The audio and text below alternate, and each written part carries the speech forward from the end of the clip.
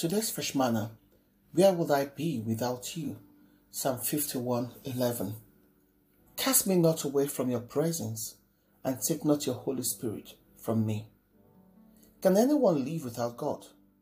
Where would any of us be without the Lord? We can't live without God. We can have a physical and mortal existence without acknowledging God, but not without the fact of God. God is the originator of human life, as we know, according to Genesis 1:27. Our existence depends solely on God, whether we acknowledge His existence or not. To be cast from the presence of God means that a person is lost forever. When God removes His Spirit from someone, as He did with Saul in 1 Samuel 16:14, because of Saul's sin, and David didn't want that to happen to himself. Jesus left the Holy Spirit as a gift to mankind in John 14:16-17 to indwell every believer forever. But before Christ, the Holy Spirit would only come upon an individual for specific empowerment for service, and could as easily leave when the service is done, just as He did with Saul in 1 Samuel 11:6, which David earnestly didn't want to happen to him. We've been and do go through things daily that will tempt us to want to doubt and ignore God, because we're convinced that He's not with us when we need Him most, but not according to Deuteronomy chapter 31:6, because God never leaves us alone.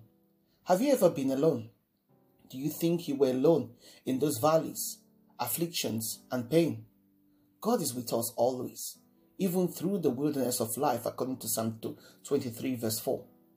When we go through the shadows of death, we cannot know what bandits or wild animals are lurking in those shadows. But even in such times of suspense and danger, the faithful believers are assured that God is always with us and have no need to fear anything or anyone. God is our sustainer, who continuously confers life to all creation and holds together by the power of Christ, according to Colossians 1:17. Even people who reject God receive their sustenance from Him, as Matthew 5:45 says. He causes His sun to rise on the evil and the good, and sends rain on the righteous and the unrighteous.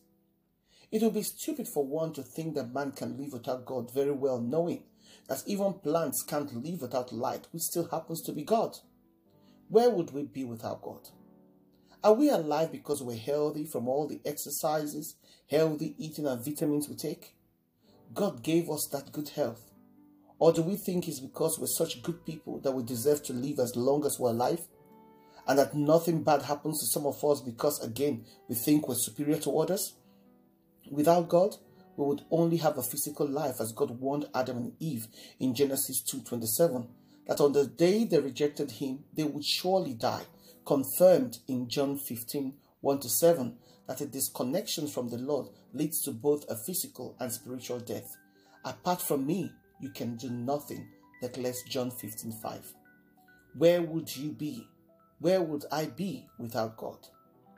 God must be everything to us, and for us, He is the only one sustaining and preserving us, not ourselves. Where would you be without God? Where would you be without the presence of God? Prayer.